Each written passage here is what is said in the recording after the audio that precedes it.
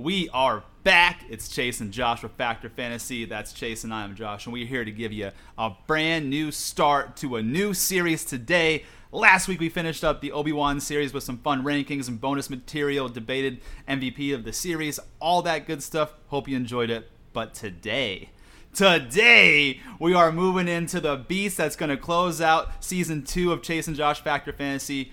We are touching on House of Dragon. It's going to go episode 1 today. We're going to do 1 episode per podcast episode. So get ready, motherfuckers, because today is the day. It's House of Dragon time. It's going to be huge. Before we start, though, I do want to go ahead and give a moment of silence for Robbie Coltrane. He is the actor who played Hagrid in the Harry Potter series. He gave a lot of memories to a lot of us growing up.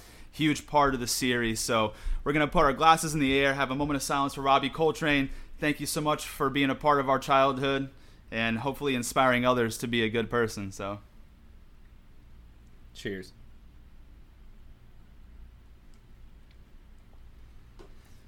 All right. Now, after that somber note, let's get into the fun today. Like I said, we are jumping into House of Dragon. Chase is going to go ahead and take us through episode 1. You know he's a Targaryen. He's the dragon guy on the show, so you know he's got to kick us off in style. So before we go ahead and get started, I'll pass the floor over to Chase to say a few words, and he's going to dive into the episode. 2 years, and we're back in King's Landing, baby! Let's go! Let's go! This is the banger you've all been waiting for. We've seen all the suggestions on TikTok, all the suggestions that y'all wrote reviews for years on our big banger Game of Thrones. Here we are, back from one banger franchise to the other. We're not letting it go this season without going out with fireworks, baby, and we're burning it down. Let's fucking go. Let's fucking go, baby. Let's get it going, man. Let's get a Malice in the Chalice. Season 2. Final arc, baby. This is what we do here. Let's get it going, man. Malice in the Chalice, brother. It's House of Dragon time. Let's do it. Cheers, man. Cheers, brother. Cheers. So, starting off, man. By the way, let me pass this to you for a second. How did you feel during this first opening of how did it feel to be, even though it's not exactly the same, but to be back in the same universe again in the world of Westeros? Like, how did that feel the moment this episode came on? You know, it was really exciting because I love the opening. It was almost a flashback that transitioned to where we were going to start this series, and it just felt great to see, you know, just like you said, back in the world of Westeros. We see some Targaryens, we see part of like the politics at play right away, and it was very reminiscent of the excitement people felt when the original Game of Thrones started catching traction.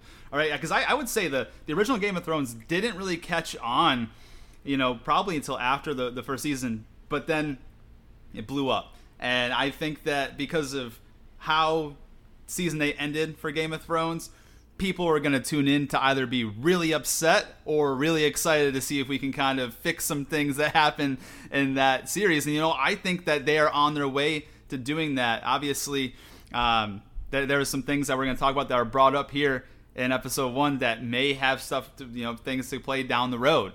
And so, like you said, when I saw the opening scene and, you know, we've got Jaehaerys on the throne trying to decide, you know, who's going to be his heir and all that good stuff that you're going to get into, I'm like, all right, let's see. Let's go with the Targaryen dynasty. Let's see where this all, you know, leads to. We're going to have some dragons. We're going to have all the cool shit. So I was very excited. I'm not sure if I can say it was a nostalgic feel, but it really gave me the excitement that I remember from watching Game of Thrones for the first time. So that's how I felt about it. What about you? Exactly the same. What I loved the most was, even though the visuals are always stunning on Game of Thrones, now that they got the budget, right? It's just, it really had that iconic start to Game of Thrones feel. Just like season 1 of Game of Thrones. It wasn't overly exaggerated with visuals and dragon fire and all this shit everywhere. But you had the sense that, wow, we are back in this crazy world of politics where everything's up for grabs. Everyone's in the danger zone. And, man, it just kicks off on a banger. So, what do you say? I'll go ahead and take it away, man. What do you think? Jump right into it, dude. Let's do it. So, as we're first starting out, what's funny is we covered Lord of the Rings.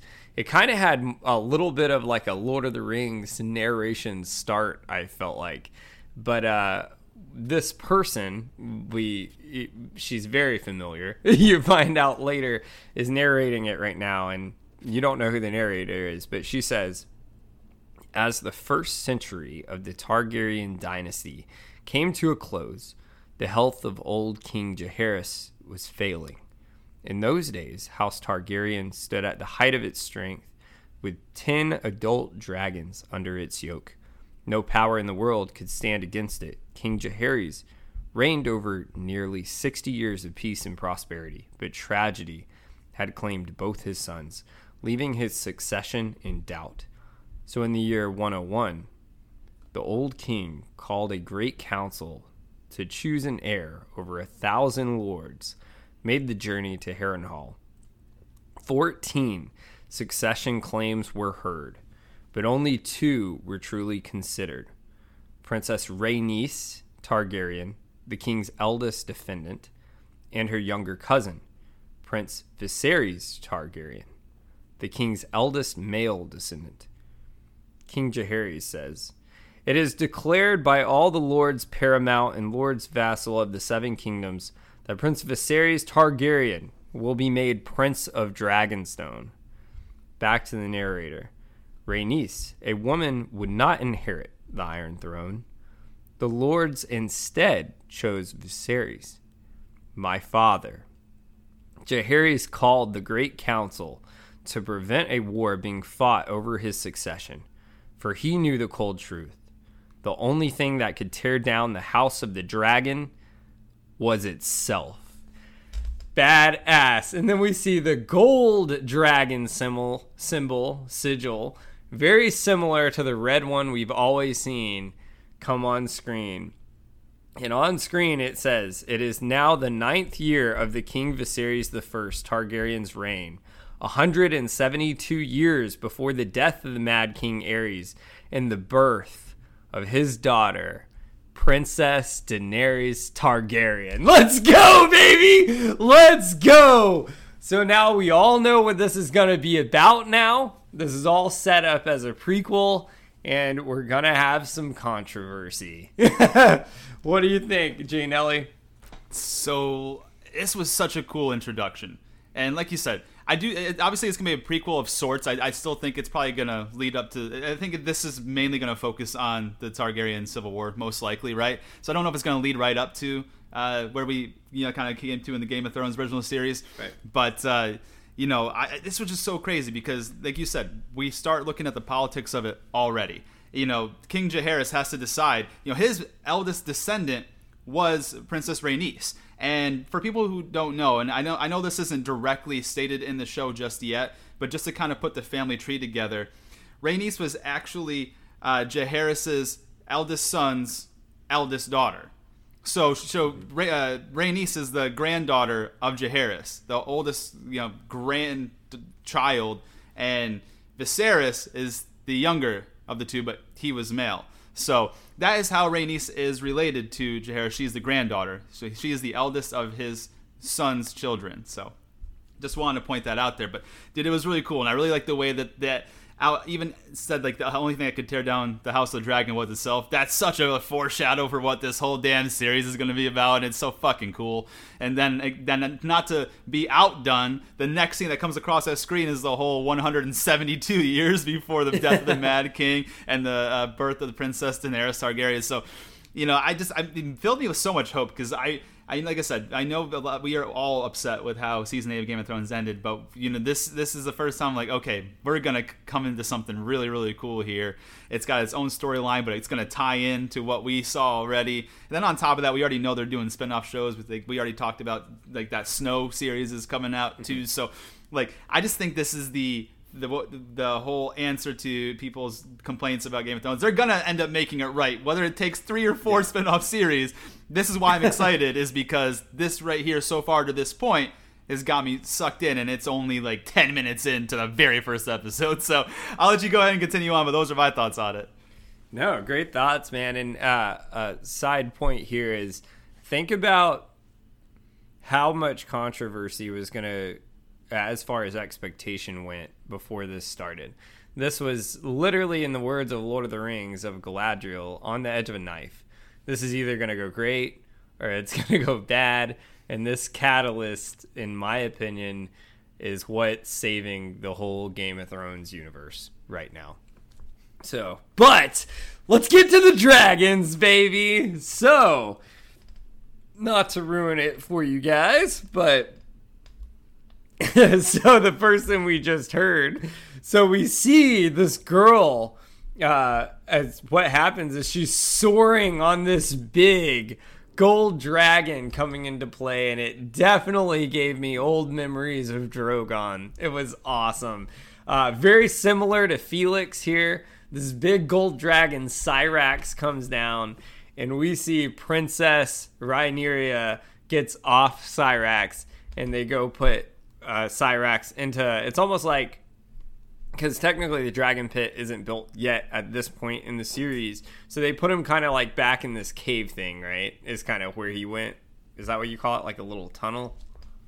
I'm actually confused about that, because if I'm not mistaken, at a later point during, I'm not sure if it's going to be this week or next week when we talk about this, but remember when Vhagar is brought up to King Viserys, and the person who brings him up, I don't want to give this away because it's important, says like Vhagar was too big for the dragon pits, and then King Viserys says, some say too big for this world. So were the dragon pits, was it the dragon pit? Because it seems like they, at that point, they brought it up, it had to have been made or created at that point.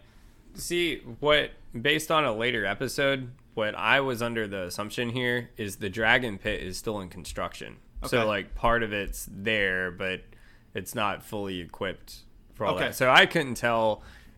It's not really important. I couldn't really tell if they put him in like a little tunnel cave or whatever it was, or if that was exactly the dragon pit.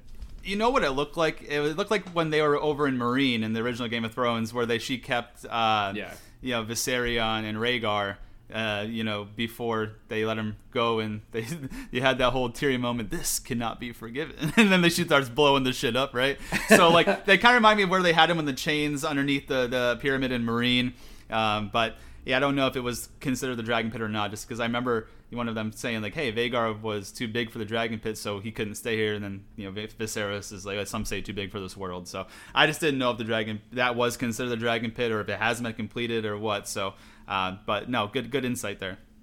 Yeah, no, good stuff. So at this point, we see Rhaenyra goes and meets with Alicent. So Alicent Hightower, best friends with Rhaenyra at this point, and Rhaenyra hops down from Syrax and goes and meets with Alicent, and then Rhaenyra goes and meets with her mother, which her mother, Queen Aemma, is pregnant, and Rhaenyra says, Rhaenyra's mother says, Rhaenyra, I don't like you to go flying while I'm in this condition. And Rhaenyra says, you don't like me to go flying while you're in any condition. Did you sleep? Rhaenyra's mom says, I slept. And Rhaenyra says, how long? I don't need mothering, Rhaenyra. But here you are, surrounded by attendants, all focused on the babe. Someone has to attend to you. Rhaenyra, you will lie in this bed soon enough. Rhaenyra's mom. This discomfort is how we will serve the realm. Rhaenyra says, I would rather serve as a knight and ride to battle in glory. Rhaenyra's mother. We have royal wounds. You and I, the child bed, is our battlefield. We must learn to face it. With a stiff lip, now take a bath. You stink of dragon. So we're already starting to see, but this is a patriarchal world, and we see what their role here is and how this is looked upon, which is how Viserys kind of became king in this moment. So at this point, we go over to Viserys at his table with the council, and Corlys Velaryon So he actually, I like the way like the Valyrians kind of looked in this. They kind of had like the blonde dreaded hair, which is badass. So he's talking with Viserys in the table, and he's the master of ships, and tells Viserys about the crab feeder that's causing havoc in the Stepstones. And Rhaenyra interrupts, and Rhaenyra is the cupbearer at this point for her father, the king. And also at the table is the Hand of the King, Otto Hightower. What a role he will play. What a role he will play. If anyone was like a well-spoken... I can't... He's almost like a Tywin mixed with Littlefinger, in a way, is the best way I can describe it. How would you describe Otto? You see, like, I didn't get that from Otto, because I really do think overall, and this is what's so great about all these characters in this show, and we'll talk about it too when we meet, one of the big guys that everyone loves, so far here in just a couple minutes.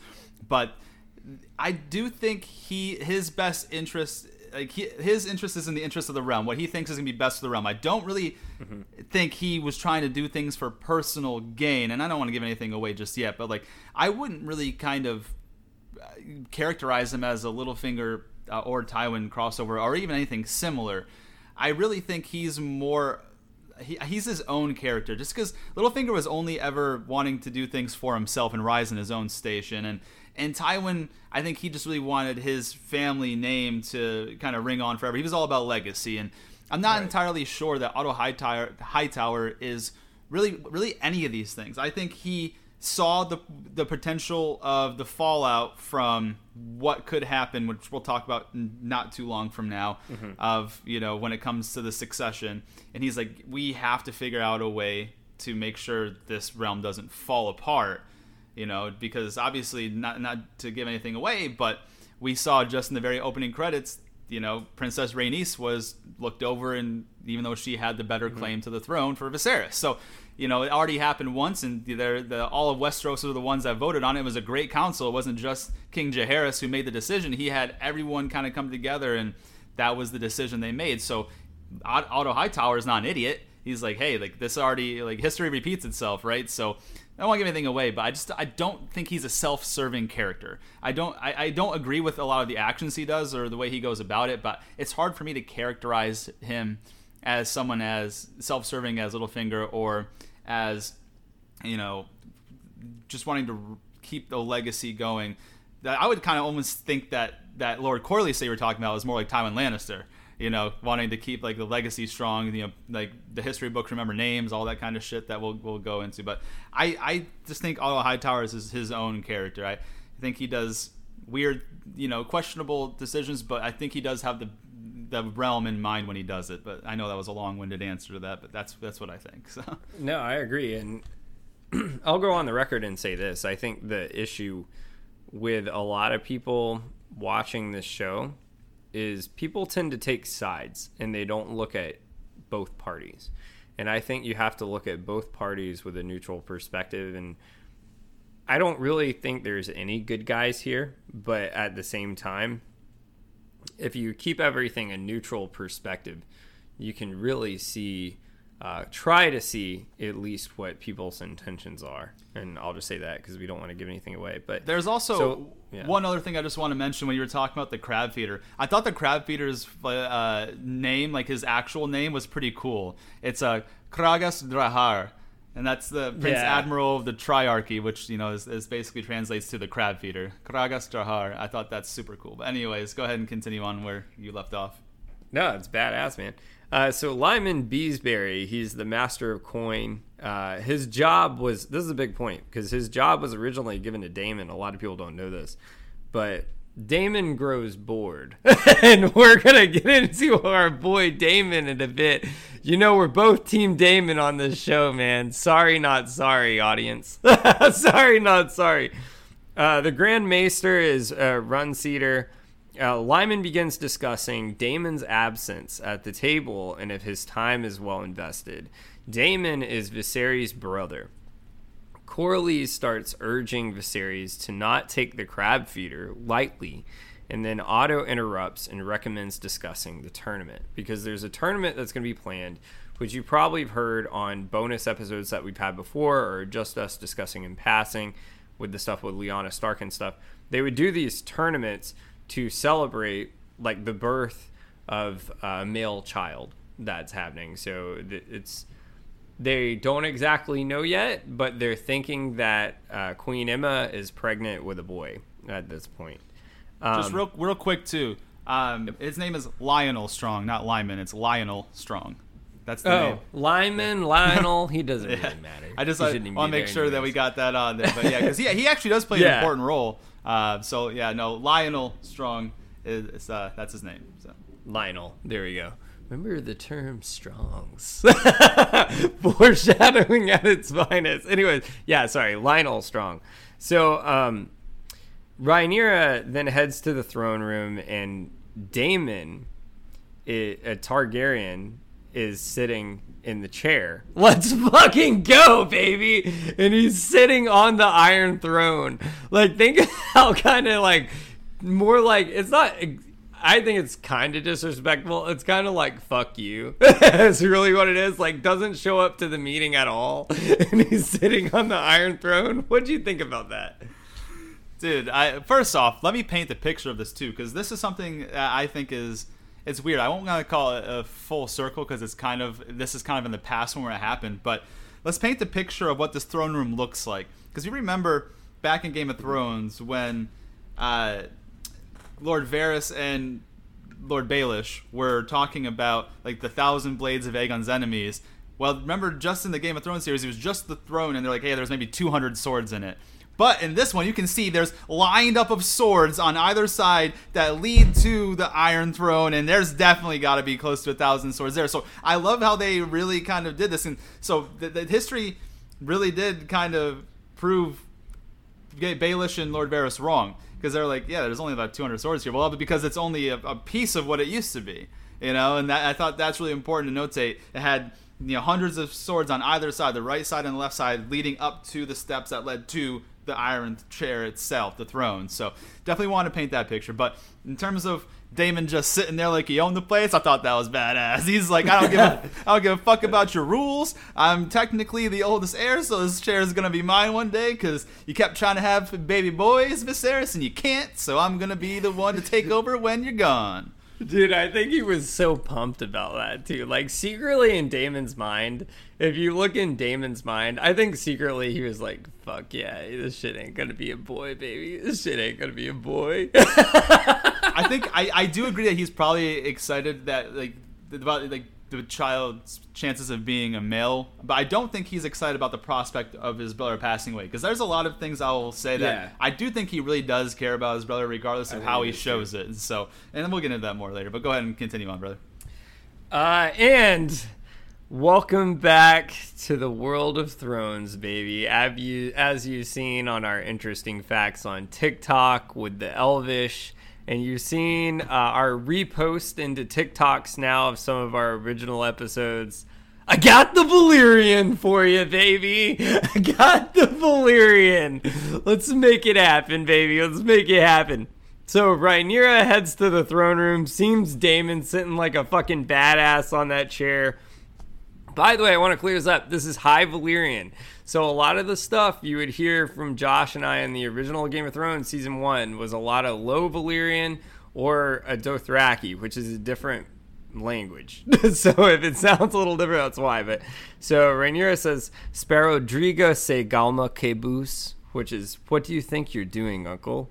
By the way, I should roll my R's a little more, but I have a Georgia accent. Sorry, not sorry.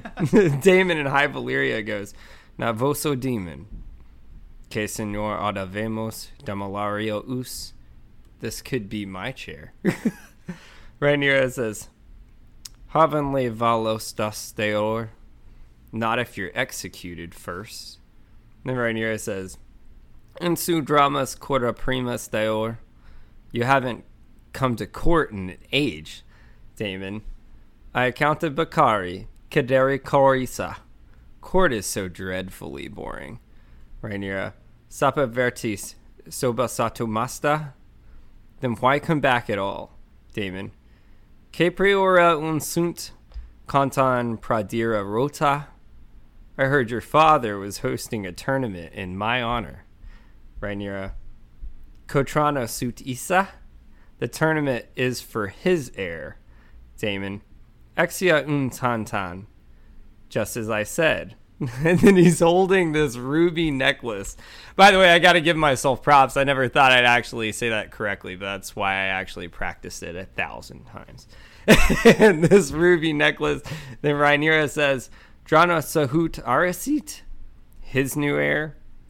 Daemon says, Amun Drisia, si Sodir Irogat Barim.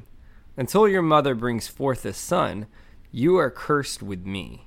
Rhaenyra says, Nasa pivat rumquik dungeony, then I shall hope for a brother.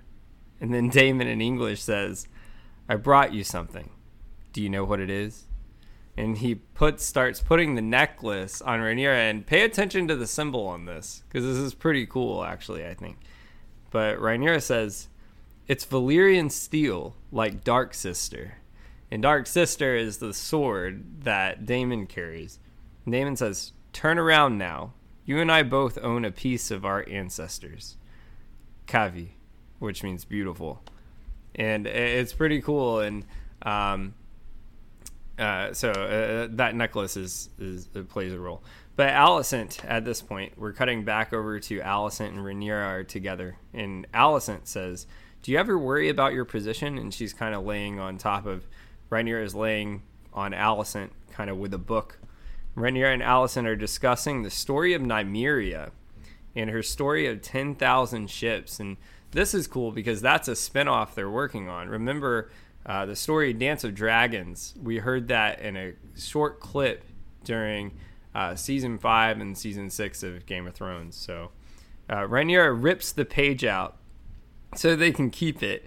And Alicent kind of looks at her. And it's kind of interesting because Alicent, she's a high tower. So it's kind of like she kind of goes by the rules a lot, I think. And then Rhaenyra just goes, fuck this scepter. And it's great. And quick little backstory, the High Towers usually follow the Septa Baelor because they're a lot more religious, which plays a role in this show. So then we see Viserys.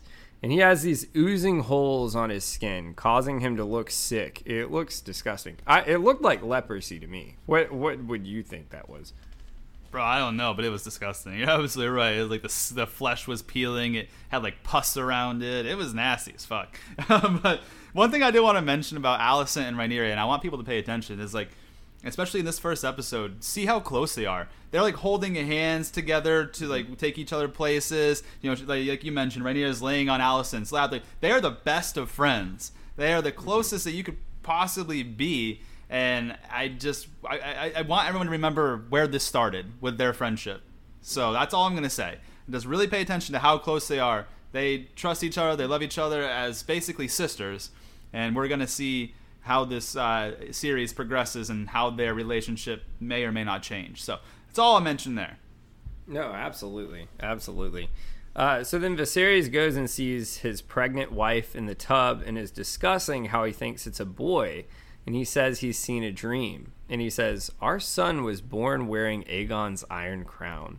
When I heard the sound of thundering hooves, splintering shields, and ringing swords, and I placed our son upon the iron throne as the bells of the Grand Sept tolled, and all the dragons roared as one. And then Viserys' wife, Queen Aemma, says, born wearing a crown of gods? Spare the birth is unpleasant enough as it is.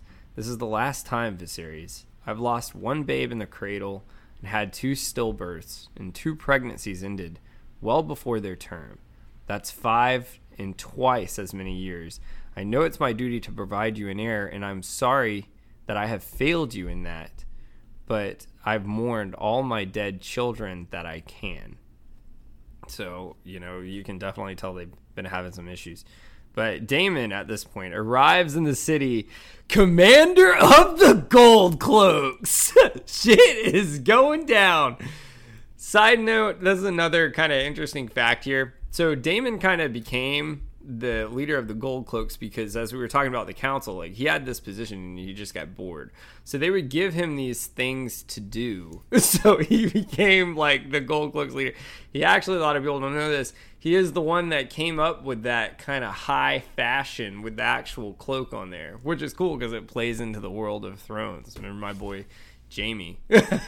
So good stuff, man. Like if I'm not mistaken, I think he had like 2 different positions on the small council, and they were like, we tried this and he didn't fit for this reason, and I'm sure we're gonna get into that a little bit later, but you're right, they're just trying to give him something to do, and so they ended up investing in the City Watch, and he's Lord Commander of the City Watch, and he walks in and gives this big pump up speech, like I think that I'm sure you're probably gonna go into it, but like that was awesome. It's he's a really cool guy, and I'll leave it at that. Go ahead and continue on, brother.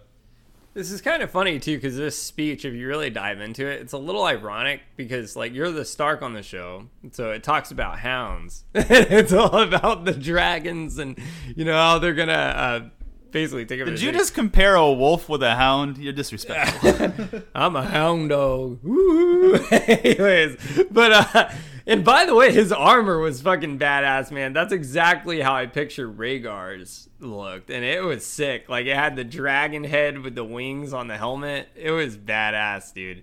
But this monologue is sick. So Daemon has like his. It almost reminded me of like Achilles in a way, with like his group, like not as cool like Achilles, and they were like all next to him with the cloaks and everything around him. And he goes, "When I took command of the watch, you were stray mongrels, starving and undisciplined. Now you're a pack of hounds. You're sated and honed for the hunt. My brother's city has fallen into squalor. Crime of every breed has been allowed to thrive no longer. Beginning tonight, King's Landing will learn to fear the color gold." And they start going through a rampage. It's fucked up, man. They're like just like Darth Vader, man. They were just pulling people out of walls, chopping people's arms off, beating the shit out of them. They cut a dude's dick off. I'm sorry. I actually went ahead and detailed what punishment fit what crime. So as they were pouring through the city and were punishing the criminals, thieves got their hands cut off, rapists got their dicks cut off, and at the very end, the murderer, Daemon took Dark's sister and hacked his fucking head off and then grabbed it and put it on the pile at the very end. So, like I said, thieves, hands gone. Rapists, dicks gone. Murderers, heads gone. So that was perfect. Heads will fucking roll, baby. Oh my gosh, it was badass. So of course Otto Hightower the next day is pissed. Like people at that table are pissed that he just went making people roll in the city over there torturing Flea Bottom. Throw some oil on it, baby. Throw some oil on it. Fuck yeah. So Otto Hightower is like basically like this cannot be allowed, this act of kind of impunity. And Daemon just sits there like, who gives a fuck, man? Like, who gives a fuck? And Daemon argues that he's enforcing the king's laws.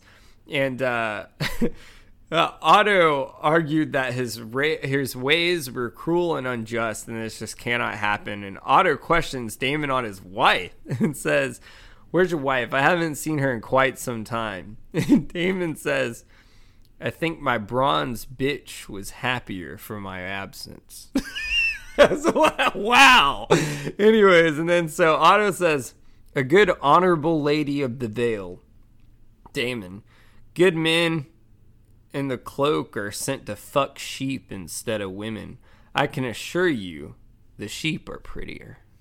How fucked up is that, man? Anyways, and then so Otto says, "You made a vow before the Seven to honor your wife in marriage." Once again, going to the High Tower, how they're really stuck to like the Sept of Baelor here. Daemon says, "Well, if gladly, I'll give you Lady Rhea to you, Lord Hightower. If you're in want of a woman to warm your bed, your old lady wife passed recently, did she not?" Fucked up, man. Perhaps you are not ready to move on just yet. That was a low blow, dude. Otto stands up and he's like seething with anger, man. But the king calms him down and says, Otto, you know how my brother makes sport of provoking you.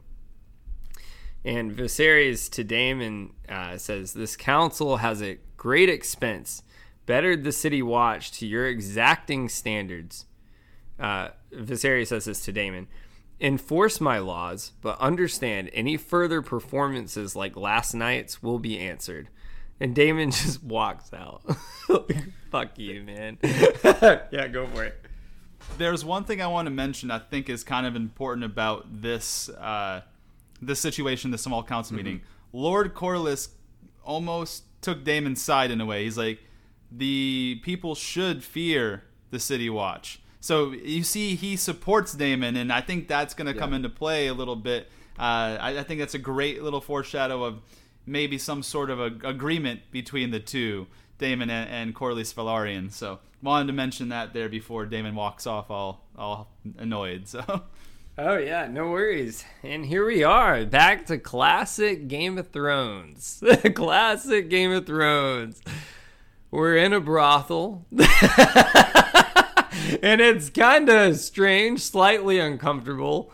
People are watching, so that's a little weird. But you can tell, I'll just say Daemon's stressed out. Like, he's stressed out. He kind of stops mid-performance. Like, mid-performance. I think that's a good way to say it, right? That's a great way to put it. There you go. But his girl he's with is Mysaria. She's stunning, man. She's gorgeous. What do you think? Yeah, I agree. Honestly, you know what she reminded me of? A little bit of Talia from Rob Stark's wife. So I thought, yeah, for sure. I was thinking the same. That was great, but so he's stressed out. We won't really go into the act. Talisa, not Talia. I got the name wrong, but yeah, Talisa, like Rob Stark's old wife from Game of Thrones. So. Yeah, no, absolutely. I wonder if they're both from Volantis. I wonder if she's from Volantis, because remember, she's like says later on she can't even remember where she's from. I know it doesn't give anything away, but that's something that they say later on. But I'm curious if they were both like from Volantis. That'd be interesting to find out. That is a great point. I'll try to look that up. That's a good one. So Daemon's stressed out over the situation, and Mysaria just stands up. Stunning. She is stunning. Nothing on, but she says, I can't do the accent very well, but she's like, what troubles you, my prince? I could bring in another, perhaps a maiden. I have several. I could even arrange one with silver hair. You are Daemon Targaryen, rider of Caraxes, wielder of Dark Sister. The king cannot replace you. And so you can tell he's definitely stressed about the situation. But then we kind of cut back over to Rhaenyra at this point. And she's at the tournament that's about to happen. And Viserys is giving an introduction speech. And Viserys says the queen is now in labor with a baby. And this is badass. Talk about more Game of Thrones kind of episode 1 there. The joust is back, man. So we're back in the realm of sport here in Thrones. And this mystery night begins and unhorses a man. And Alicent Wait 1 second. Wait 1 second. I want to touch on this one part here real quick because I think this is super important. Because he disrespected Rhaenys in front of everyone. So one of the Baratheons walks up on the horseback and puts his jousting stick up and asks for Rhaenys's her favor and says to the queen that never was, which was super fucking disrespectful. And he did it in front of the whole everyone that came to the tournament. So he openly disrespected likely one of the top 5 most powerful people in Westeros. You know what I mean? Obviously, King Viserys is number 1. You can argue Corlys is number 2, maybe Daemon. She's definitely somewhere in the top 5 of most important / has the most power in terms of everything. You know, she's a Targaryen as well, and she was in line. Technically speaking, she should be the ruling queen, but because of politics, she's not. So the fact that he openly disrespected her in front of the whole realm there that showed up was crazy, and the fact that it was a Baratheon is really interesting because obviously we know the whole history from what we learned in Game of Thrones between, Robert Baratheon and Rhaegar Targaryen. So it seems like the Baratheons and Targaryens have had like butting heads since day one. So just wanted to bring that up there. Absolutely. No, 100%. So this mystery knight unhorses a man, and Alicent says he's a Cole of the Stormlands, and Rhaenyra says, I've never heard of House Cole. Foreshadowing at its finest. Foreshadowing at its finest. Rhaenys, at this point, so the cousin asked for a favor if the queen, who never was, like you said, would put a blue wreath around his lance. Just like you said that perfectly. And so they but the point is, I wanted to make a note that they put the wreath around it because remember, a lot of that even kind of happened with the whole Lyanna Stark thing that we mentioned in those bonus episodes, or we would talk about in season 1. So you're going to see a lot of these wreaths in this episode here. But Rhaenyra then asks Sir Harold, Sir Harold, how would you describe him? Like, what's really his role? Kind of like Brienne of Tarth, I guess. Like, what's kind of his role? Like, he protects, because he's not really sworn to protect Rhaenyra at the moment, but how would you describe Sir Harold? No, he's the commander of the Kingsguard. Like he's commander of the Kingsguard. Yeah, he's the lead of the Kingsguard. Obviously, the Kingsguard has 7 protectors, and he's the head, the commander of the Kingsguard. So that's what his role is. That's the word I was looking for. Kingsguard. Yeah. So Sir Harold. So Rhaenyra asked Sir Harold about Sir Criston Cole. And he says he doesn't know anything besides the fact that he unhorsed both the Baratheons. That's badass. And then Daemon. Oh, fuck yeah. All hell breaks loose. The rogue prince, baby. One more thing about Criston Cole there, just because I think this is kind of cool. It's another name that we're familiar with as Game of Thrones fans. So Sir Criston Cole, not only did he unseat the 2 Baratheons like you mentioned, but Cole is a commonborn, and he's the son of Lord Dondarrion's steward. And remember Beric Dondarrion from Game of Thrones. Yeah. He played a big role. So definitely want to mention that. He's the son of Lord Dondarrion's steward at that time. So that's where Criston Cole is and how he's related to some of the bigger houses. Even though he's from a commonborn, he served the Dondarrion house. So I thought that was pretty cool. So go ahead and continue on. My bad. Badass. No, that was badass. So Daemon, he shows up. His badass dragon armor again. It looks sick. His helmet, like it almost reminded me of a way, if you've seen the movie 300, of like the Greeks' helmets. It was pretty cool with like the feathers and stuff. But so Daemon chooses Gawain Hightower of the oldest and eldest son of the Hand of the King to joust against. And people, of course, are placing bets on Daemon. Sir Gawain lances Daemon, but gets unhorsed when Daemon aims his lance at the horse's feet and tripping him. A pretty dirty move, but, there's no rules in combat. So there you go. But yeah, it was pretty dirty. Daemon, cocky as shit, approaches the stand where Rhaenyra and Alicent are. And Rhaenyra says, "Nicely done, uncle." And Daemon says, "Now I'm fairly certain I can win these games, Lady Alicent. Having your favor would all but assure it." And Alicent picks up a pink feathered wreath and places it around Daemon's lance for good fortune, despite her father's bad looks, which is right. And that's exactly what I was just about to bring up. He's doing all this to get underneath Otto Hightower's skin because they've had their button heads since like the small council meetings, and he's always been a thorn in Otto Hightower's side, Daemon has. And so what did he do? He decided he was going to joust his oldest son, then get his daughter's favor, all in one fucking move there, just to get at Otto Hightower. He's a petty motherfucker, man. Hilarious as shit, but damn, man, that's crazy. That's a dirty move, man. That's a dirty move. That's dirty. Anyways, so yeah, Alicent says, "Good luck, my friends." And Viserys is told by Otto that the baby is being born. So the baby has turned, they find out, and they cannot give Queen Emma any more milk of the poppy, which is basically like morphine in this society. And they cannot get the baby out. The tournament is continuing, and Corlys Velaryon is discussing with Rhaenys if this is the proper way to celebrate the birth of an heir. And then the king is advised at this point, at the same time, meanwhile, that the only way to save the baby is to cut out the baby, but the queen will die. And the king makes a choice to go forward with it. And, well, here's the thing, and it was an impossible choice, because it's not just like he could have chosen her or the baby. It was either they both die, or one definitely dies, and still the baby might die. So it's like the Emma was probably going to die regardless, right? Because you cut her open, she's going to die of blood loss. If you keep her in there, she's going to die because of the complications to the birth. So he didn't really have much of a choice. It's not like he could have been like, all right, let's just, abort the baby here and she'll be okay. Like, no, that baby wasn't coming out, and it was going to destroy her internally, and she was going to die from the complications of childbirth, or she was going to die of blood loss. And so he makes a choice of like, hey, well, if we have a chance at saving one of them, let's take it. So it's not like he chose the baby over her. Let's not, put it into that kind of perspective, because it's just not accurate. But, it definitely put into a tough position there. Yeah.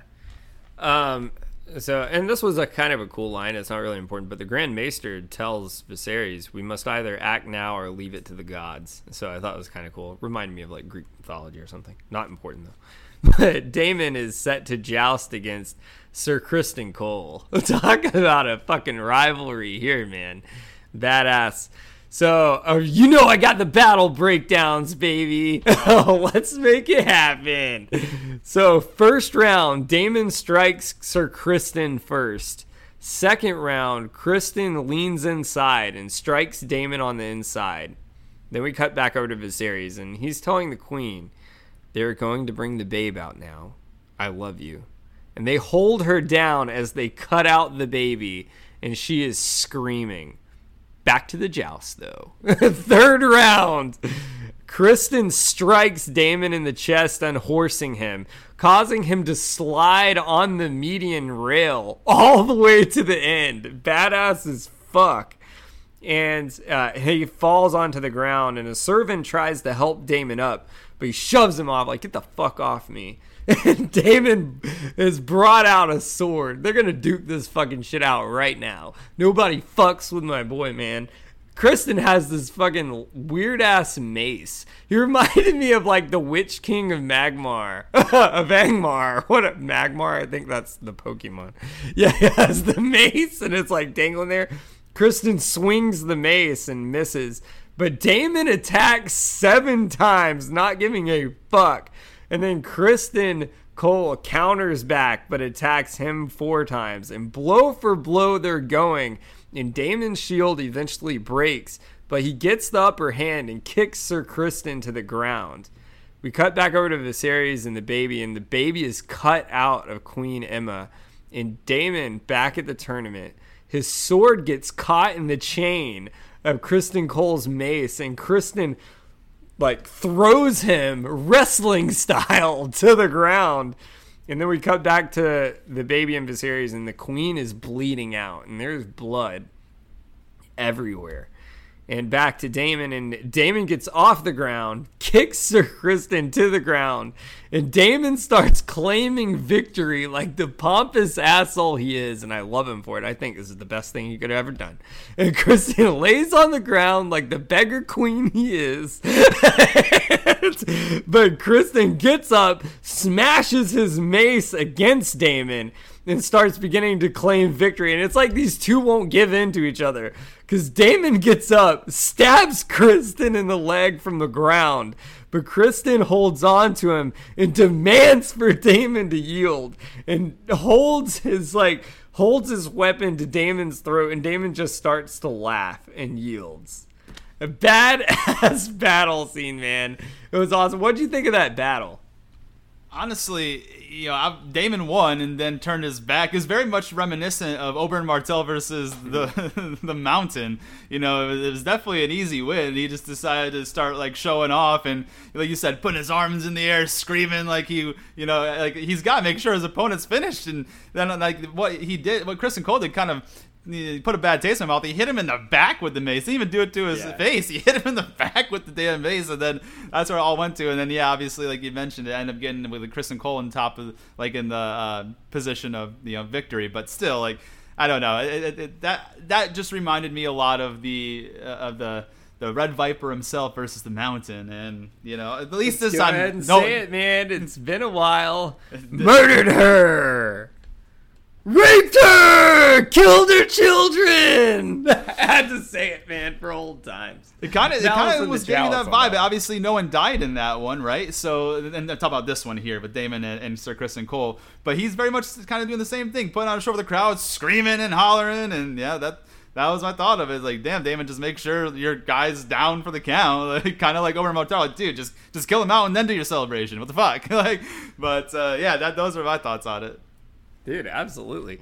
So from this point, the baby is born and Queen Emma is dead.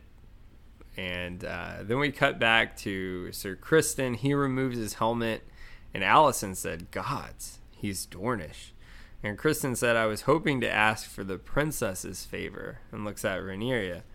Rhaenyra tosses Kristen a red wreath and says, "I wish you luck, Sir Kristen." And you kind of see this spark between these two at this moment. The baby is born, and there is a new heir, and his name is Baelion. I thought it was very Baelon. Yeah, sorry, Baelion. It reminded me a little bit of like Balerion, similar to it, I guess. Similar to that, or like So I could see like Balerion, Baelon, like what was the other like the not Maegor, but like the Sept of Baelon. Wasn't the Sept of Baelon one of the things, or Sept of Baelor? Baelor, like that. So it sounds like kind of similar to that, like Baelor, Balerion, Baelon. That's all kind of fucking similar, right? But I do actually. It's a really good point that you mentioned. Most of these dragons have similar names to various Targaryens throughout the history, right? Like if you think about Daenerys's dragons from the Game of Thrones series, like Drogon for Khal Drogo, then Viserion for Viserys, and then Rhaegar for Rhaegal. Or they all like kind of somewhat sound similar, and so it's interesting. Balerion, and we got Baelon down the line. I think it's funny that all the dragons seem to have a name that's similar to some various Targaryen throughout history. Yeah, I just thought it was interesting, which I don't know. Like that's what it was named after. It was just a thought that came to my head because side note, and you can hear this on our bonus episode we did a couple years back, but King Viserys was the last rider of Balerion the Black Dread, and it was when Balerion was really old and he rode him as a young boy. They actually mentioned this in this series, which is cool. Not to give anything away, but it's not really important, but it's just a cool thought that this dragon that everyone talks about, even going to the original show, is still coming up again. But and to your point, that actually makes sense now. That I do believe that there is a level of connection between Baelon and Balerion, because, like you said, King Viserys was the last person to ride Balerion, and we actually find that out next week. So we'll be going over this anyways. But regardless, now that really does make sense why King Viserys I would name his son Baelon, because he was the last living rider to ride Balerion the Black Dread before Balerion died. So, I definitely think there is a connection there for sure. Yeah. So at this point, then when you thought there was hope, the baby dies in the Grand Maester's arms. Didn't see that coming.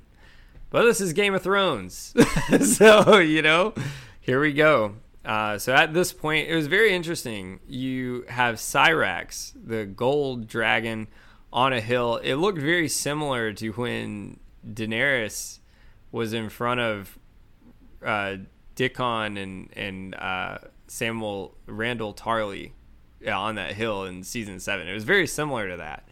But instead, we're here for a funeral. Yeah, that was a funeral too, but no one was crying. But here, everyone was crying and sad because this is like not a planned one. That was planned. This was not. And so they're on the hill. Everyone's sad. You have the bodies are wrapped up on the pylon. I call it a pylon. What do you the pyre? The funeral pyre? Yeah, the funeral pyres. Yeah. Yep. Funeral pyre. And here's another thing too, though. We don't see the baby actually die in the Maester's arm, because it does say like remember she says it in just a couple seconds. I'm sure you're probably gonna go through it. You know, in the few hours that he lived, you know, I hope my father found happiness. I know you're gonna jump into that, but so we don't actually know the baby dies there, and it's supposed to be kind of a surprise because we see Emma's body wrapped up in the custom there, and then from Emma's body, all of a sudden we go the camera pans, and then you see like the baby-sized body wrapped up too, and that was like the oh shit moment. Damn, the baby died too. So we thought the funeral was just for Queen Emma. Little did we know, the baby died as well a few hours right after her. So yeah, I just wanted to touch on that and make sure that was clear. Yeah, just to clear that up. Yeah, sorry, I said that because the last kind of scene we see besides that is like the Grand Maester was kind of holding him. So yeah, sorry, I made a little, you know, implied assumption there. Anyways, so at this point, Daemon, there's definitely always been it's very interesting, the two of them. We won't talk about what happens later, but at this point, I kind of feel it's more of like, I don't know. Did you get like the more like older brother vibe? Or it's kind of hard for me to say that because I know the future. But like, are you getting like the older brother vibe between Daemon and Rhaenyra? There's definitely a level of connection that they have that I don't think either of them share with anybody else. And I don't know the nature of it. Obviously, we both know the future of what happens, so kind of see what it develops into. But I definitely think this is planting the seeds of a deep connection between Daemon and Rhaenyra. Yeah. So Daemon tells Rhaenyra that they're waiting for her, and you know she's on the hill with the dragon, and everyone's looking at the bodies. And Rhaenyra says, "Rovakoro vigaro kandunya." Notalin eke benu akarim vanto bintas. I wonder if during those few hours my brother lived, my father finally found happiness. And she starts to tear up. Daemon, kaba gabak deviga, wadarajus, tobe towards agavkalak, laisa. Your father needs you now more than he ever has. Rhaenyra says, Tridor gigas, I will never be a son. And Rhaenyra swallows back her tears, looks at her father. We have the classic line, man. Dracarys! And Syrax burns the bodies. And what a powerful that scene is. Even, I mean, you know, that was my favorite word for the longest time. But yeah, it really brings you back to the Game of Thrones realm hearing that in such a powerful moment. So at this point, so we go back to the council, and Otto is discussing Viserys' succession. Corlys proposes Daemon as king, to be king, because he's really the next in line, because there's no other male heir since the son is now dead. But Otto doubts Daemon's ambition. I would too, honestly. But yeah, I don't know. I don't know. He doesn't doubt. He doesn't doubt Daemon's ambitions. He doubts Daemon's like capability to run the realm. He's definitely got the ambition to do it. I just think he pretty much everyone on the small council was at odds, and I found this interesting because Lionel Strong and Lord Corlys definitely backed Daemon. Yeah, obviously it makes sense. Mm-hmm. And then Otto Hightower and the rest of the council were like, nah, man, this guy is unhinged. You can't have him as the heir. So that's when Viserys starts kind of get frustrated. Like, you're not going to have me choose between my daughter and my brother. What the fuck? You know what I mean? So, I thought it was cool because then immediately there was a third option that he came up with, talking about Corlys, and he basically backtracked his support for Daemon and went to his own damn wife, who already didn't get the throne the first time. So it was a weird play of politics of what makes sense for the realm, who's got the best claim, blood-wise, lineage-wise.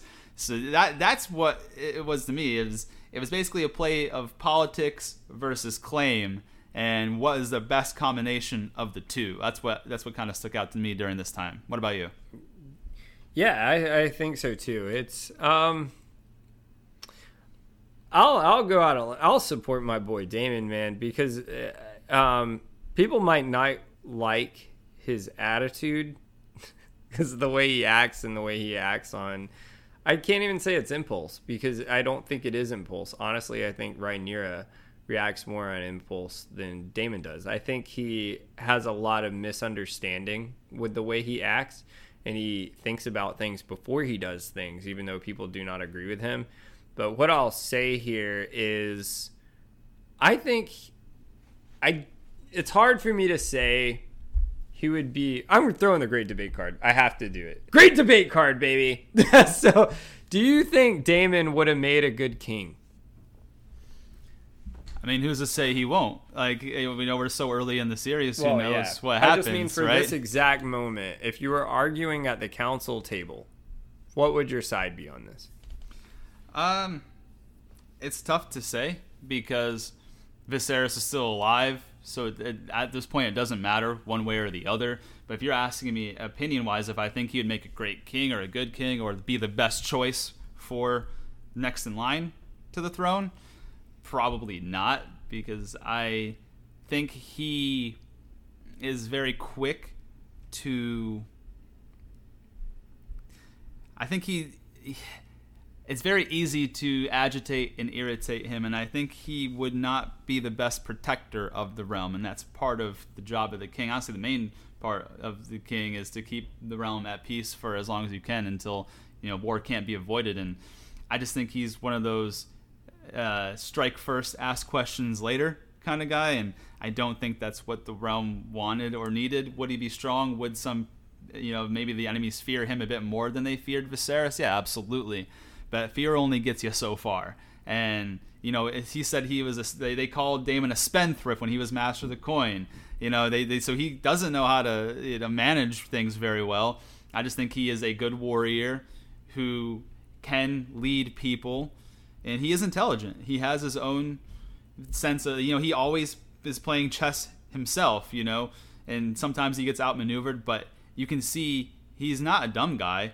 I just don't think he is a good fit for a king. That's my answer. I don't think I would. I like Daemon. I think he should play a prominent role in whatever the plan is going forward for the Targaryens. I just don't see him as a great king. I think he would set them back. I think that all the peace and stuff that they've enjoyed for so long, that would go away pretty quickly. I agree with you 100%. Yeah, I think he is very intelligent, which you can see later on in the show that we'll get to on this arc. But I mean, just like the example of how he just decided to administer his own sentencing with the gold cloaks without any trial, I think that's where you would have more of the problem there. Definitely wouldn't spark a lot of riots in the streets, and I don't exactly think Viserys is the greatest king by any chance, but he does do well with trying his best to form alliances. That's what I can say. And I don't personally see Daemon making any effort to try to win any alliances over. I think it would be more of like, well, if you don't see it my way, then fuck you. Like, I think honestly that's just kind of the way it is. So agree. And the great debate card goes off to the Shadow Realms, but I wanted to bring that up because I think that's a very interesting question. So back to it. So at this point, Corlys is, like you were saying, he's backing up Daemon as king, but Otto doubts he would be a good king. And Daemon is secretly listening, kind of on the other side. And the council proposes that the king name a successor, and they advise that Rhaenyra should have claim being a firstborn child, despite Lord Strong's dislike of the idea of naming a woman heir. Because remember, this is a patriarchal society. Today, that wouldn't be the case, but this is the way it was. Sorry. No, unfortunately, it was. So Viserys gets upset and leaves because, keep in mind, he's still kind of in mourning in this whole thing. He did just lose, like, the woman he loved. And he had, even worse, he had to, like, choose to kind of, didn't really choose, but that's the way it was. Otto is then sending a letter to Old Town, and Otto asks Alicent how Rhaenyra is after her losses. Interesting case with Otto here. But Otto requests Alicent should go to the king's chambers and offer him comfort. So I think it was not necessarily for his own benefit, but I think he cared about the king, but I think there were also other intentions there. Just me personally, we can talk about that in a bit. But so Otto says, you might wear one of your mother's dresses. That's where I have a problem. That's where I have a problem, but whatever, man. Dude, like, yeah. Think about that. He basically told this child, hey, go give comfort to this old man and wear one of your dead mom's dresses to look good while you do it. So that was kind of creepy for sure. I mean, that's just, you have to question the intentions behind it. Was it just to give comfort to the king? Was it maybe to plant the seed of, hey, maybe you do need someone else in your life that possibly could give you male heirs? I don't know. Maybe he was thinking that far ahead at this point in time, or maybe it was just, to strengthen his own position there. But I do think it's very interesting how Otto Hightower and the majority of the council backed Rhaenyra as the next ruling queen over Daemon. Mm-hmm. But then where we go in the series with Otto Hightower and his thoughts on that, how he initially was like all for Rhaenyra because he didn't want Daemon. And then, I'm not going to give it away, but let's just say his thoughts on who should rule the Seven Kingdoms changes. And I'll just say that. But and who knows, maybe this little shipping his daughter off over to the king's quarters might have been part of this change in his mind. Who knows? But it was a very interesting decision. And I think it's going to be a weird dynamic going forward. Absolutely. So the king is still mourning the loss of Queen Emma, and Alicent brings Viserys a book to read him as he's making this, he's working on his sculpture. He's a carpenter and making his sculpture at King's Landing. He kind of gives the history books about it. I don't think that was King's Landing, was it? Wasn't that Old Valyria? Wasn't the model? Maybe. Maybe it was Old Valyria. I just looked at it as like a sculpture, so I probably should have read more into that. But yeah, I just looked at it. It just didn't look like King's Landing because King's Landing obviously has the Red Keep on it, and there was no Red Keep in the model there. I think it was supposed to be Old Valyria because then he starts telling about like the dragons around it, So I think it was. I could be wrong, but I think that the model sculpture of the city, I think that was meant to be Old Valyria, not King's Landing. But I could be wrong. No, I think you're right, 100%, because it didn't look exactly like King's Landing. I just didn't look too much into it, so that's a good point. But Daemon's got to get his stress out, so he goes back to the brothel. That's where he goes. And, of course, his girl is there just serving him wine, Mysaria, and she proclaims to drink to their future, and the people demand Daemon speak because he's king of the brothels. He's the brothel man. He's the old town brothel regular. That's what he is. Gonna take to the old town brothel. So bad. Anyways.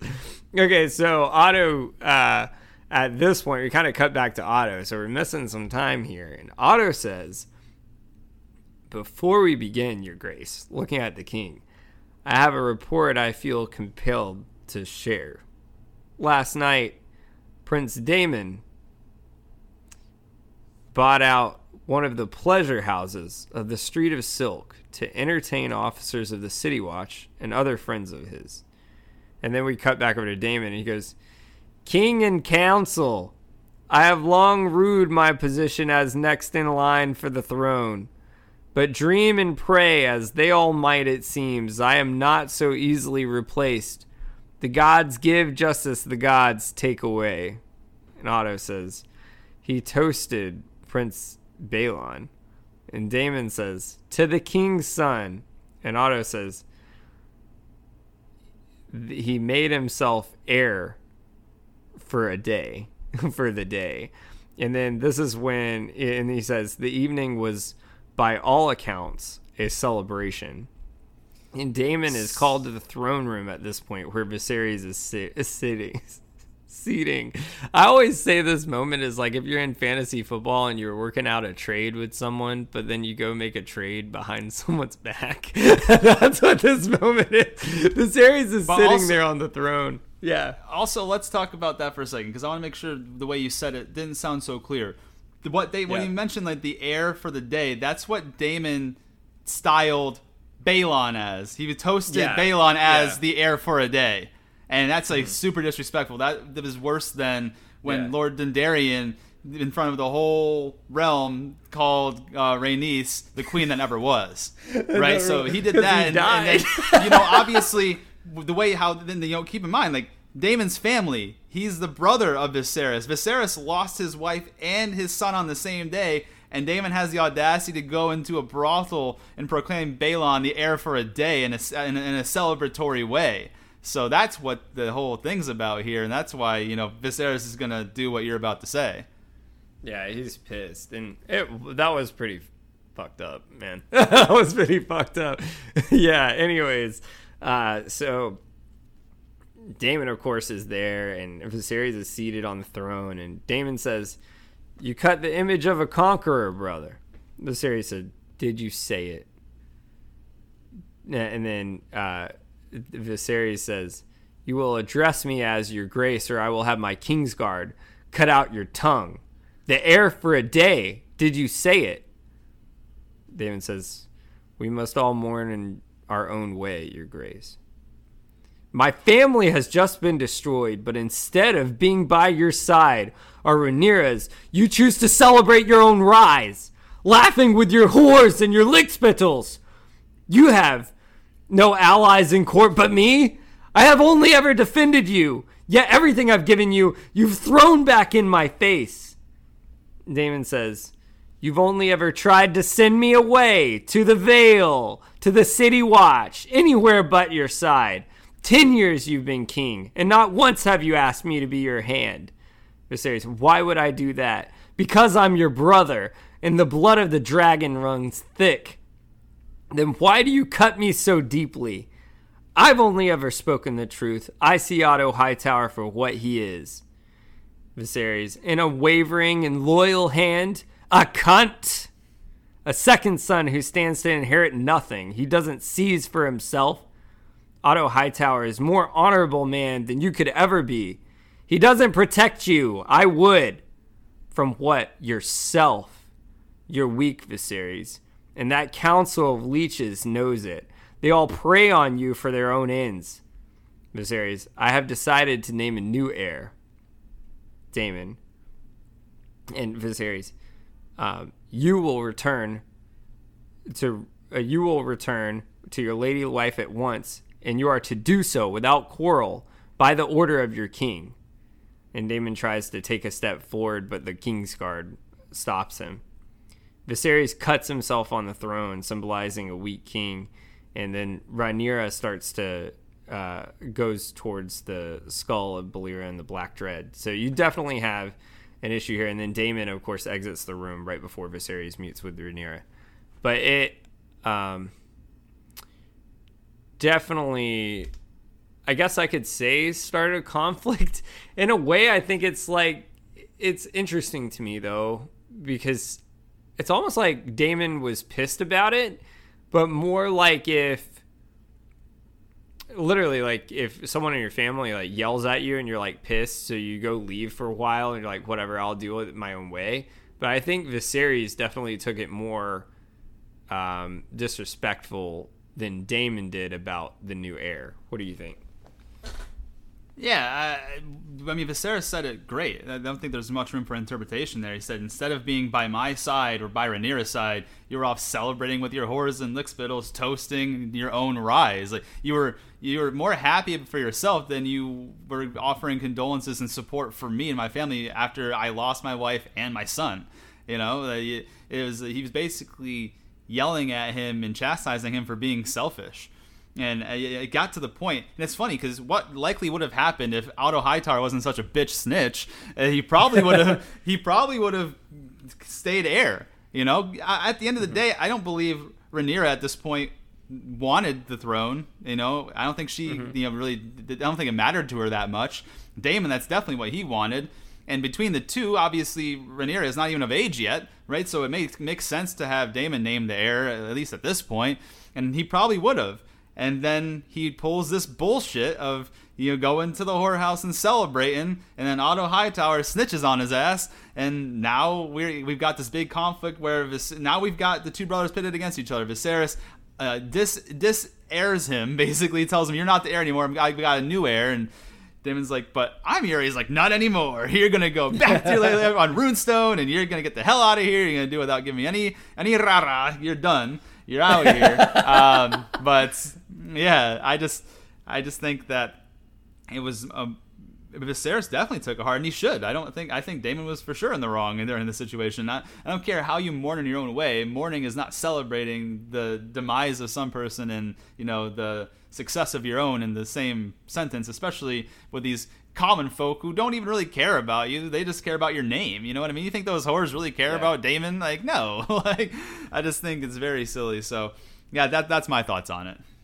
Absolutely. No, I agree. I think you're right. So at this point, when Viserys is meeting with Rhaenyra and they're in the room with the skull of Balerion the Black Dread, and it's badass. You see the candles everywhere, and that skull, just like we saw in Game of Thrones, is huge. Viserys says, when you look at the dragons, what do you see? Rhaenyra says, I see us. Everyone says Targaryens are closer to gods than they are to men, but they say that because of our dragons. Without them, we're just like everyone else. Viserys says, the idea that we control the dragons is an illusion. They're a power that men should never have trifled with. One that brought Valyria its doom. If we don't mind our own histories, it will do the same to us. Targaryens, we must understand this is to be king or queen. I'm sorry, Rhaenyra. I have wasted the years since you were born, wanting a son. But you are the very best of your mother. I believe it. I know she did. That you could be a great ruling queen. Rhaenyra says, Daemon is your heir. Viserys, Daemon was not made to wear the crown, but I believe that you were. And then everyone is starting to pledge faith to Rhaenyra at this council, and you kind of see a cut back and forth with her wearing, the heir princess kind of crown thing. And Viserys says, this is no trivial question, Rhaenyra. Dragon's saddle is one thing, but the Iron Throne is the most dangerous seat in the realm. Then we see Daemon, and he's going to his badass fucking dragon Caraxes, baby. The bloodworm. This thing looked fucking sick. It looks like a worm. It was badass. What do you think of Caraxes, man? Caraxes is awesome, and even in a couple seconds, the way it flies and how its wings are it's very unique. You can, of all the dragons that are flying around, you can tell Caraxes is just different than the rest, and he looks cool. I'll give you that. And I also think it's funny he decided to bring his whore Mysaria with him. But anyways, well, I thought that was kind of fun. But yeah, no, that is a really cool dragon, and I'm really excited. That's the one thing I've always praised Game of Thrones on. They have made the most badass looking dragons using the CGI and special effects out of any fantasy fiction show or movie to date. And it's not just of one style. They've shown they can do it in different ways, because Caraxes looks way different than Drogon, and Syrax looks different than Caraxes. They really do a great job of showing how they are different and how they physically do not all resemble each other. It's really cool. I really enjoyed it. So that's what I thought about it. Oh, amazing. Much better than, what was it, the 2000 Aragon film when I was so pumped the for 2005. Saphira? Yeah, that was that's awful. What we got. Foreshadowing, Disney Plus, they're saving us there, hopefully. Let's hope so, man. To it. Let's hope, man. We've been saved so far. Got to step back into the world of Thrones, so here we are. So, yeah, you said it best. I mean, his side girl, because it's technically not his main girl, because he doesn't like to fuck sheep, so she's there. Mysaria. So, but then back to Viserys, and he says to Rhaenyra, and this is very important here. I want everyone to pay attention, because this is a big piece. There is something else I need to tell you. It might be difficult for you to understand, but you must hear it. Our histories, they tell us that Aegon looked across the black water from Dragonstone, saw a rich land ripped from capture, but ambition alone is not what drove him to conquest. It was a dream, and just as Danes foresaw the end of Valyria, Aegon foresaw the end of the world of men. 'Tis to begin a terrible winter. Gusting out of the distant north, Aegon saw absolute darkness riding on those winds, and whatever dwells within will destroy the works of the living. When the great winter comes, Rhaenyra, all of Westeros must stand against it, and of the world of men is to survive, it is a Targaryen that must be seated on the Iron Throne, a king or a queen strong enough to unite the realm against the cold and the dark. Aegon called his dream the Song of Ice and Fire. And then this is when Viserys grips the cat's paw dagger, baby, the same one Arya had. And we know where that came from. Go back to our bonus episodes. He said, the secret is being passed from king to heir since Aegon's time. Now you must promise to carry it and protect it. Promise me this, Rhaenyra. Promise me.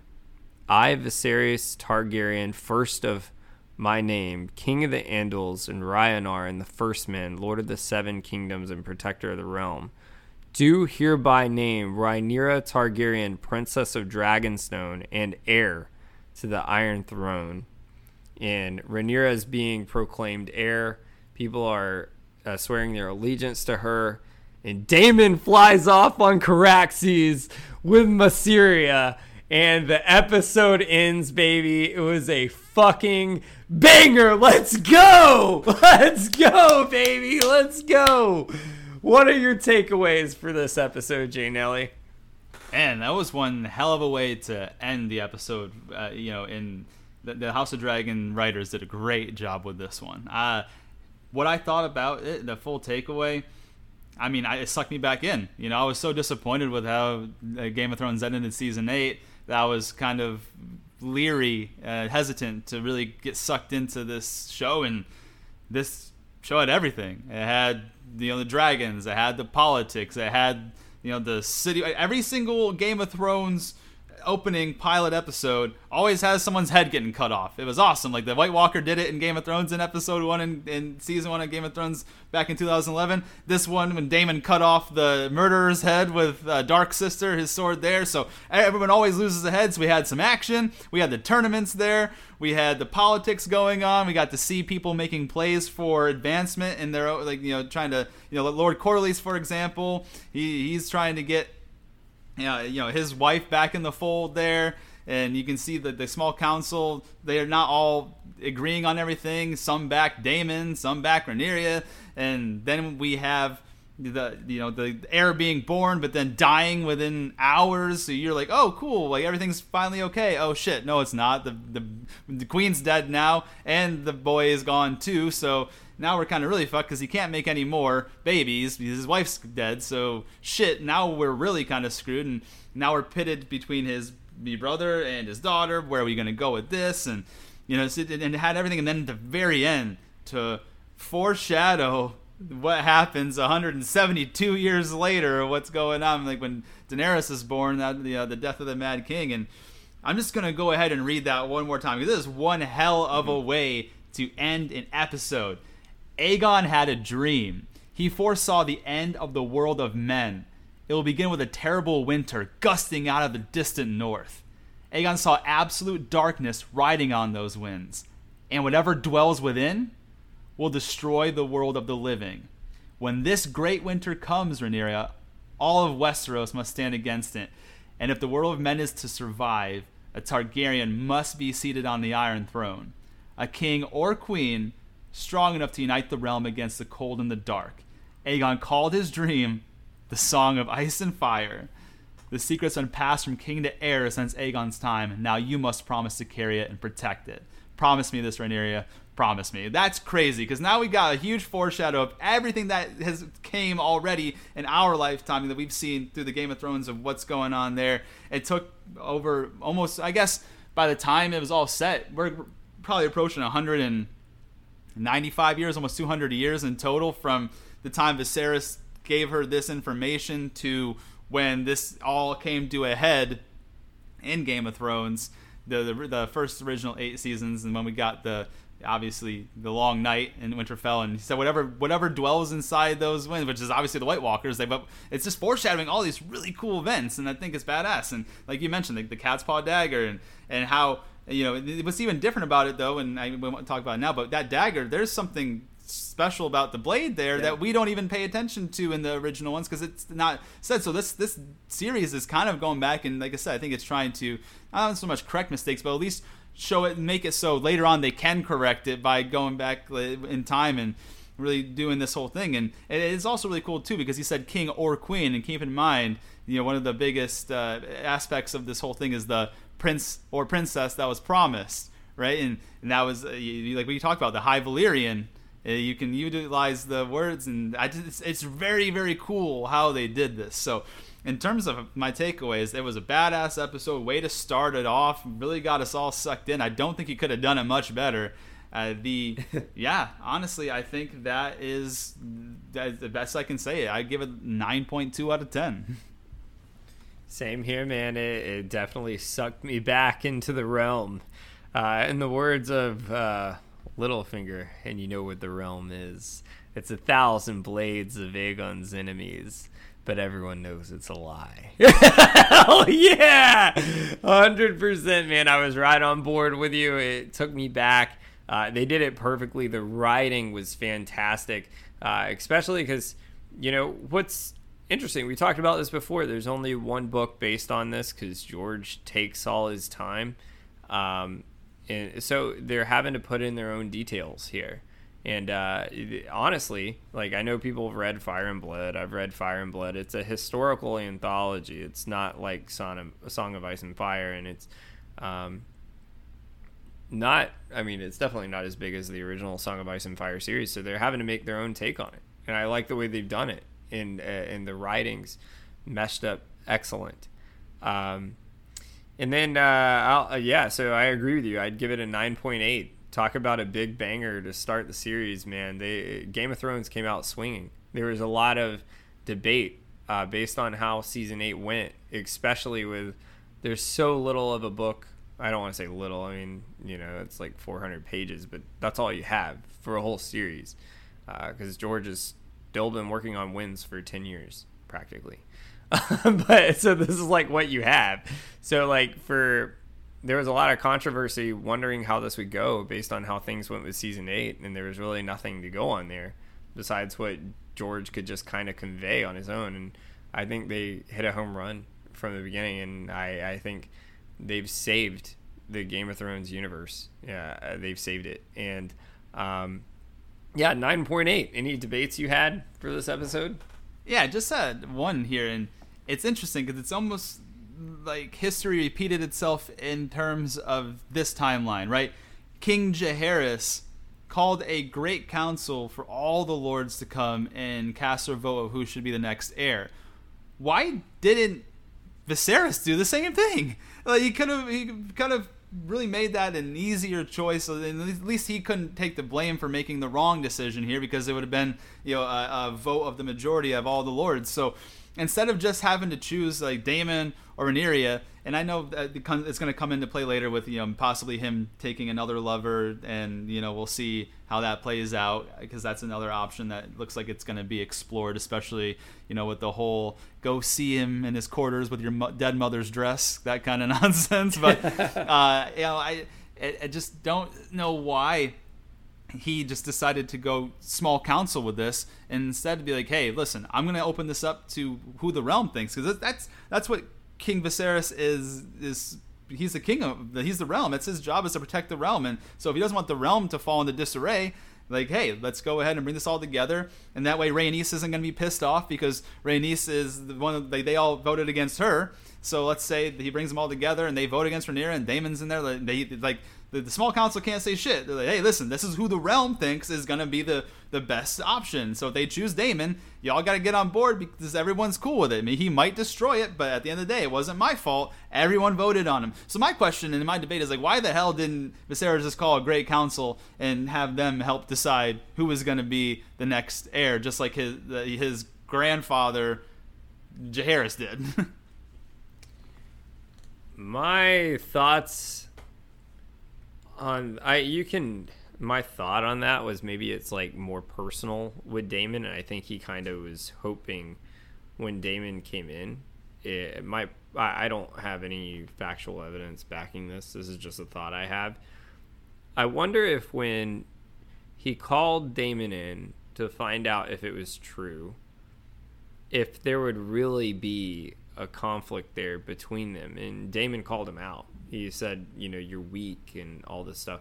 I think maybe he was kind of hoping that maybe it wasn't quite true, too. If it was, there would be more of an apology there. So maybe Daemon would be able to kind of give more support. Because just like he said, I've only ever defended you. I'm your only ally in that court. So I think in a way, he was hoping it would more go with Daemon would be more apologetic in a way, so he could try to side with Daemon.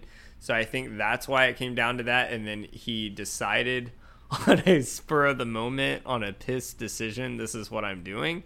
That's kind of my thought for it, but I don't have any factual evidence backing that, but I think that's probably why. Otherwise, I don't know why you wouldn't call a council on that. So, I mean, I'm really surprised too, just like you said before, which I like Rhaenyra. I like Rhaenyra now. I'll say that. I like her at this exact moment in time, is what I mean to say. It's exactly what I like her in this episode. That's what I'll say. But my point being is, I'm surprised the council was so for it, because not that I'm against a woman being heir. I have no problem with it, honestly. I think Rhaenyra is very smart, and she was a great military leader. She's very smart and intellectual, but the lords threw a damn fit over Rhaenys, and it was the lords that chose Viserys. So that's my big problem here. I'm not trying to make anyone mad about the situation, because I have no problems with a woman being king or being queen. I have no problems with a woman being ruler. I was a big Daenerys fan. My problem is, you basically shit on Rhaenys, and then all of a sudden we're making up our own fucking rules? Where the fuck did that come from? Sorry. This is my issue here, and I'm fine publicly posting shit, because it was the lords that decided to make Viserys king. Otherwise, he would have never been there. And now Viserys, I'm sorry, but what you say means very little, because you weren't the one that was even supposed to rule. The lords put you in command. So you just, which we'll get into this later in the later episodes, because there is a very significant person that says you skipped all lines of tradition and law just because you decided to come up with some shit out of your ass. I'm sorry, but this is not the way it's supposed to go. I don't have a problem with it. I think Rhaenyra is phenomenal. Make her hand to the king if you want. But you just basically said, fuck this whole law. I'm just going to make up my own shit, is what you decided. What are your thoughts on that? I guess what I would say, there's a couple things that play into it for me. Maybe they wanted... That was the first time, I believe, in the Targaryen dynasty where there wasn't a true line of succession, talking about from Jaehaerys to Viserys, right? Mm-hmm. So maybe Viserys didn't want to seem... how bad would that look if they can't decide their own succession twice, that they've got to call lords, and it's well, shit, if we've got to decide it for you, maybe the Targaryens shouldn't be in charge, period. Yeah. So I don't, maybe that's we'll make the Baratheons in charge. Let's go ahead and skip a few years. Right? So I think that might be part of it, is Viserys doesn't want to seem weak, they need the realm's help to make a decision of who should lead, because at that point they're well, if you can't decide, why the hell should you be in charge? Why should the Targaryens still do this thing? So maybe in his mind, because it was only his 10th year, right? It was his 9th year of his rule, but I think by the time the episode came to an end, it was probably somewhere near year 10, I think, is what we're going to talk about next week. But regardless, that's not that long, right? So 10 years to for having the Great Council pick from Jaehaerys to Viserys, the Great Council picking him 10 years ago. That's not a big gap, because remember, Jaehaerys, the old king, ruled for almost 60 years. Right, yeah. So that's a decent amount of time. So maybe that's why the time has he doesn't want to have to the whole realm to do that all over again and make it seem that they can't get their shit together, the Targaryens. So Yeah. that's definitely part of it. I also definitely think that if Daemon didn't get in his own way and fucking go to that Pleasure House and toast to the death of Balon, he likely would have been named the heir. Honestly, I really think Viserys would have done it eventually, because he was his only friend at court. He was defending Daemon. You know, he wouldn't outwardly give all the support for him. He didn't appreciate what he did with the City Watch and making that big show or spectacle, because he ended up saying, you know, hey, if that happens again, you're gonna have to answer for that. You can't be doing that in the streets. You know, so I definitely think that, and we're also gonna see this too. There's a few times where Viserys, you know, ends up making amends with Daemon. I'm just going to say that. I'm not going to give any specifics on it, but, you know, I do think he really does love his brother Daemon. He was just really hurt by the situation, and so Daemon really screwed himself. That's what I really think happened. So I think in Viserys' I wouldn't say perfect world, because in his perfect world, him and Aemma would have had a son, and that would have been the new heir. But unfortunately, his wife is dead and his son died too, so it's no longer a perfect world. I guess what's left of the most ideal situations is that he's going to pass it on to Daemon, because he's a male heir and he seems like he you know, is what it is in terms of his temperament. He doesn't have the best temperament, but it makes the most sense. We don't want to throw the realm into a whole tizzy, because you know, they didn't want Rhaenys as queen, so why the heck would we go through that again? But then Daemon pissed him off, and he's like, you know what? Now we are going to go ahead and break tradition. Rhaenyra is going to be queen, and they're just going to have to deal with it, because now I made the choice, and we're going to make the best of it. And now I think this kind of sets everything in motion in a negative way. If Daemon would have just chilled out for a whole night, and if Otto Hightower wasn't bitch snitching, maybe we wouldn't have this problem. But yeah, those are my thoughts on it. Yeah, no, absolutely. So yeah, I guess. Did I answer your question? I want to make sure I answer your question there. The main question was why the hell they didn't hold a great council, and I think, you know, you went into a whole thing. So I guess my answer. I just want to make sure I kind of answered it. I mean, my answer really is because I don't think they held a council, because he just made a spur of the moment decision. Yeah. But what debate do you have for the day? My debate is based on that dream he spoke of. Do you think we're ever going to see the White Walkers in this series? Yes, I do. I think it's going to probably be the very last episode, or very, very close to the last episode of this series. And, you know, I don't know exactly how or where it's going to tie in, but I wouldn't be surprised if maybe the last scene we get a pan out. Because I'm hoping, because I think the Wall is mentioned next episode, what we're going to talk about next week. And, you know, so maybe we get a little view of that, and maybe the one thing we see is the first White Walker, maybe the Night King himself, you know, shaking off the ice, so to speak, and, you know, coming back to the world of the living, and at the very, very beginning, and then he starts collecting his army. So I do think we do see the White Walkers, maybe specifically the Night King, and I think we might get it for one quick scene as a teaser before it goes into, you know, whatever it's going to come after House of Dragon, which ideally in my, you know, perfect world would be Robert's Rebellion. Really cool to see that. Yeah. So if this leads up to Robert's Rebellion, that'd be super cool. I don't know that it does, but to answer your question directly, I do think we get to see the White Walkers, or specifically just the Night King. It's going to be a fleeting moment. It's going to be a very quick scene that's what I'm just predicting. Obviously, I don't know for a fact, but I'm predicting a quick last second scene. We're going to see him emerge from the ice or wherever he's, you know, currently contained in, and we're going to be like, oh shit. I think that's going to be really cool. What about you? I think so too. I think we're going to have something, because you're making all these full circle comments, and I just feel like it. We know at least there's something over there. We at least know it exists. They just haven't been out that far yet. So I don't know how anyone will get over there, what may happen, but I think we could see something. Last thing is, so this has been announced by the House of Dragon, you know, the people making the show. So the original thought was they were going to do as many seasons as Game of Thrones. Unfortunately, because now with all the spinoffs, they have announced, and George has announced it.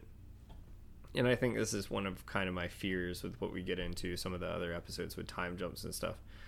They are trying to do 4 full seasons, and that will end this series.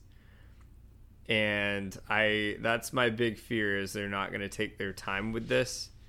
But I do have a lot of excitement for it. I think another reason is because recently Emilia Clarke was at Comic-Con and someone asked her, do we think we will get any insight into Daenerys in the Snow spinoff? What she said exactly was, I can't promise anything, but no one knows where her body is.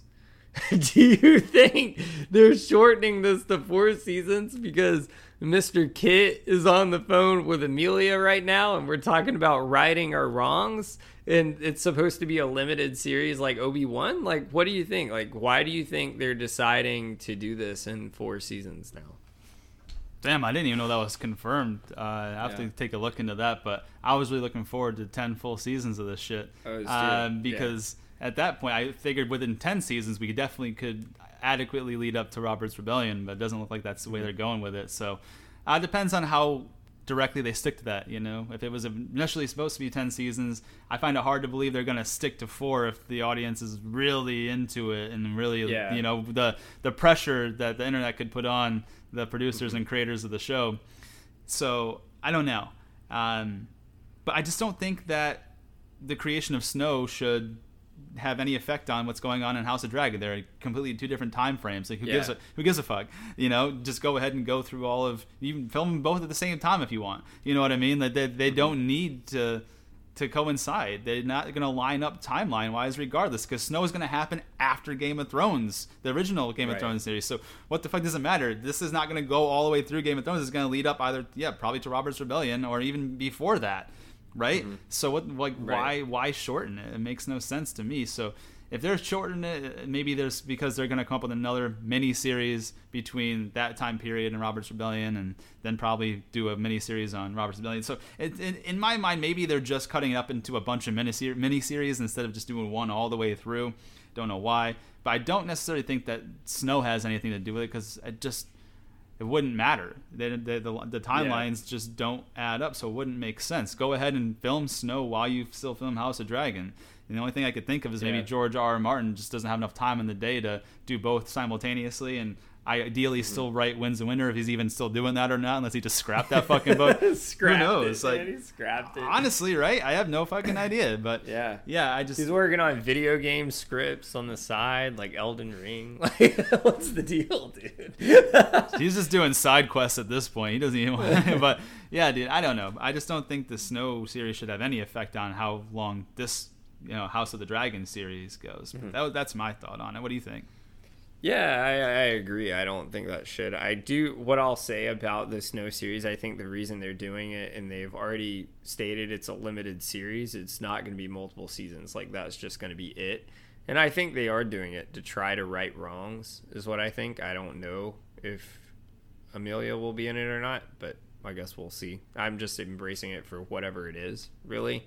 One thing that was really cool is they've talked about trying to get Henry Cavill in the Thrones universe in doing Aegon the Conqueror series, which I think, I don't know how good it would be. I'd be excited to see it, but I would be really excited to see the Black Dread on screen. Like, I think that would be amazing. That's something I've always looked forward to, whether it's Henry Cavill or not. But do you think that'd be cool to see an Aegon the Conqueror spinoff? Yeah, it'd be really cool. Especially, I mean, we've seen how Henry Cavill looks in The Witcher. That basically looks like a Targaryen right there. So you can kind of picture him riding the largest dragon to ever exist in the Game of Thrones universe. That would be super cool. And then maybe you could actually see his dream that they foreshadow here in this episode, and go backwards, forwards, whatever you want to do with the Game of Thrones universe.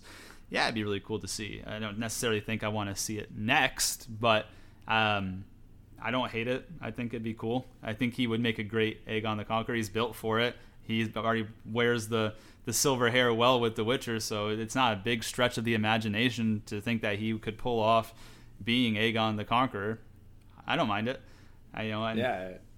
As far as we go back to that snow question there, and no one knows where Daenerys' body is. Of course, they've got to kind of right some wrongs, but I don't know if they can right all the wrongs just in one season there. So, in my mind, they're probably just going to keep making a bunch of miniseries, almost similar to what Marvel's doing, and maybe having some big feature ones. Hopefully, I mean, ideally, we're going to get long 10-season productions again. I don't know. I would like to see that. I want to get stuck with one thing for a long period of time and just have all the details really nicely. Like, basically what Game of Thrones was trending to do before they fucked up season 7 and 8. You know what I mean? So exactly. Yeah, that's what I would like to see, but it doesn't seem like that's going to happen. It seems like we're going to get a bunch of mini series, which is still going to be cool, and they're probably all going to piece together and intertwine with each other, and that'll be fun for us here at Factor Fantasy, kind of piecing together what matches up with what things, and we'll enjoy doing it.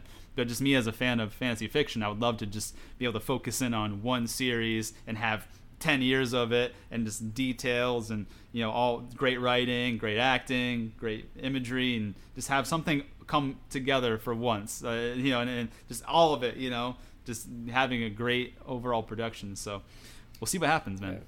Yeah. And just to kind of give my final thought real quick is, George is supposed to be trying to write like a Fire and Blood Part 2 that leads up through Robert's Rebellion. Who knows if we'll ever get that ever in our lifetime.